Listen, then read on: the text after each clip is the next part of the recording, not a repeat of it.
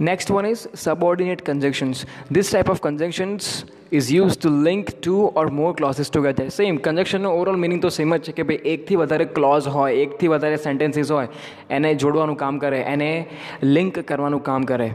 The subordinate conjunctions are as follows. પેજમાં જોતા રહેજો યાર, ખાલી ઓડિયો લાઈક સાંભળવાથી કશું નહીં થાય. You have to look into the page, right?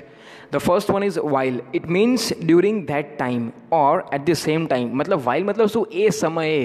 Means what? કે કોઈ સિચ્યુએશન ચાલતી હોય અને તમે કહો કે એ સમયે આવું થયું, ત્યારે while યુઝ થાય છે. લેટ્સ સે ફોર એક્ઝામ્પલ, મેચ રમાઈ રહી હતી, એ સમયે હું ત્યાં હાજર હતો. તો લાઈક આવું કોઈ સેન્ટેન્સ હોય કે કોઈ એક સબ્જેક્ટ હોય જે કામ ચાલી રહ્યું હોય અને તમે પાછળ બીજો ઓબ્જેક્ટ મૂકતા હોય કે એ સમયે આવું થયું, ત્યારે whileનો યુઝ થાય છે. લેટ્સ સે ફોર એક્ઝામ્પલ અહીંયા ફર્સ્ટ લખ્યું છે, you read books while I go out and do shopping. Shopping બહુ પડી છે આને. For example, you read books while I go out and do shopping. હવે શું? તું બુક્સ વાંચ, એટ ધી સેમ ટાઈમ હું બહાર જઉં અને શોપિંગ કરું. રાઈટ, અહીંયા આવ્યું, તું બુક્સ વાંચ જ્યારે હું બહાર જઈને શોપિંગ કરી આવું.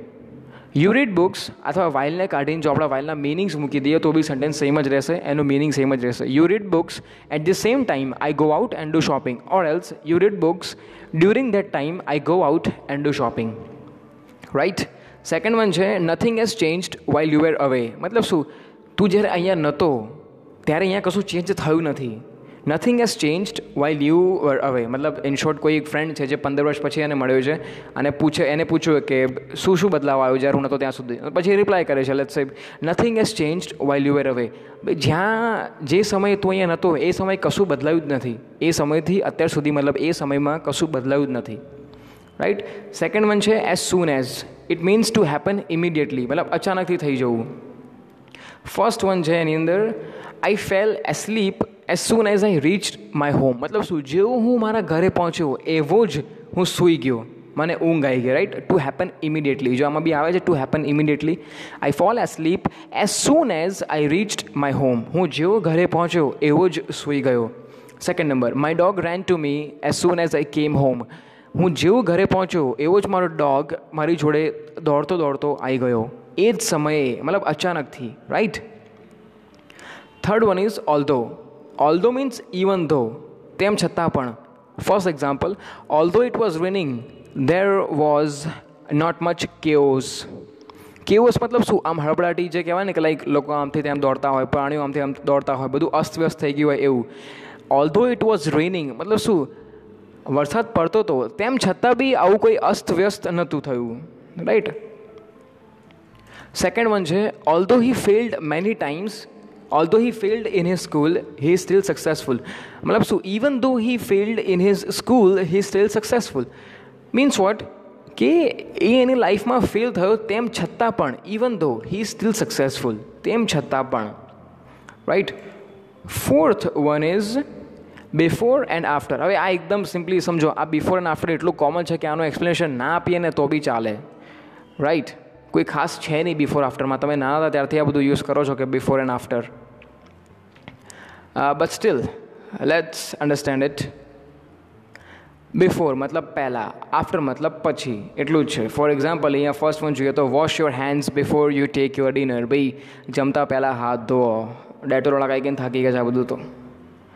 સેકન્ડ એક્ઝામ્પલ છે the test is after 2 months. જે ટેસ્ટ છે એ 2 મહિના પછી છે. રાઈટ. આફ્ટર મતલબ પછી, બિફોર મતલબ પહેલાં. Fifth one is even if. It means no matter what.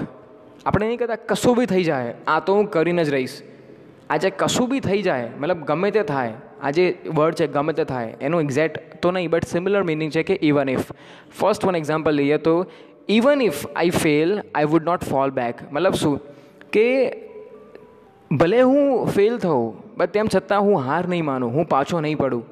Second example છે we will win even if they have bigger army. આ કોઈ મૂવીનો ડાયલોગ હોય એવું સમજી લો કે 2 આર્મી છે, મને એક આર્મીમાં વધારે સોલ્જર છે, એક આર્મીમાં ઓછા છે, અને જે ઓછી જે સોલ્જરવાળી જે આર્મી છે એનો કેપ્ટન, એનો જે કેપ્ટન કે એવું કહી રહ્યું છે કે we will win.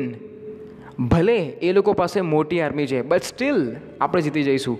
We will even if they have bigger army. Right. Last one છે બીકોઝ.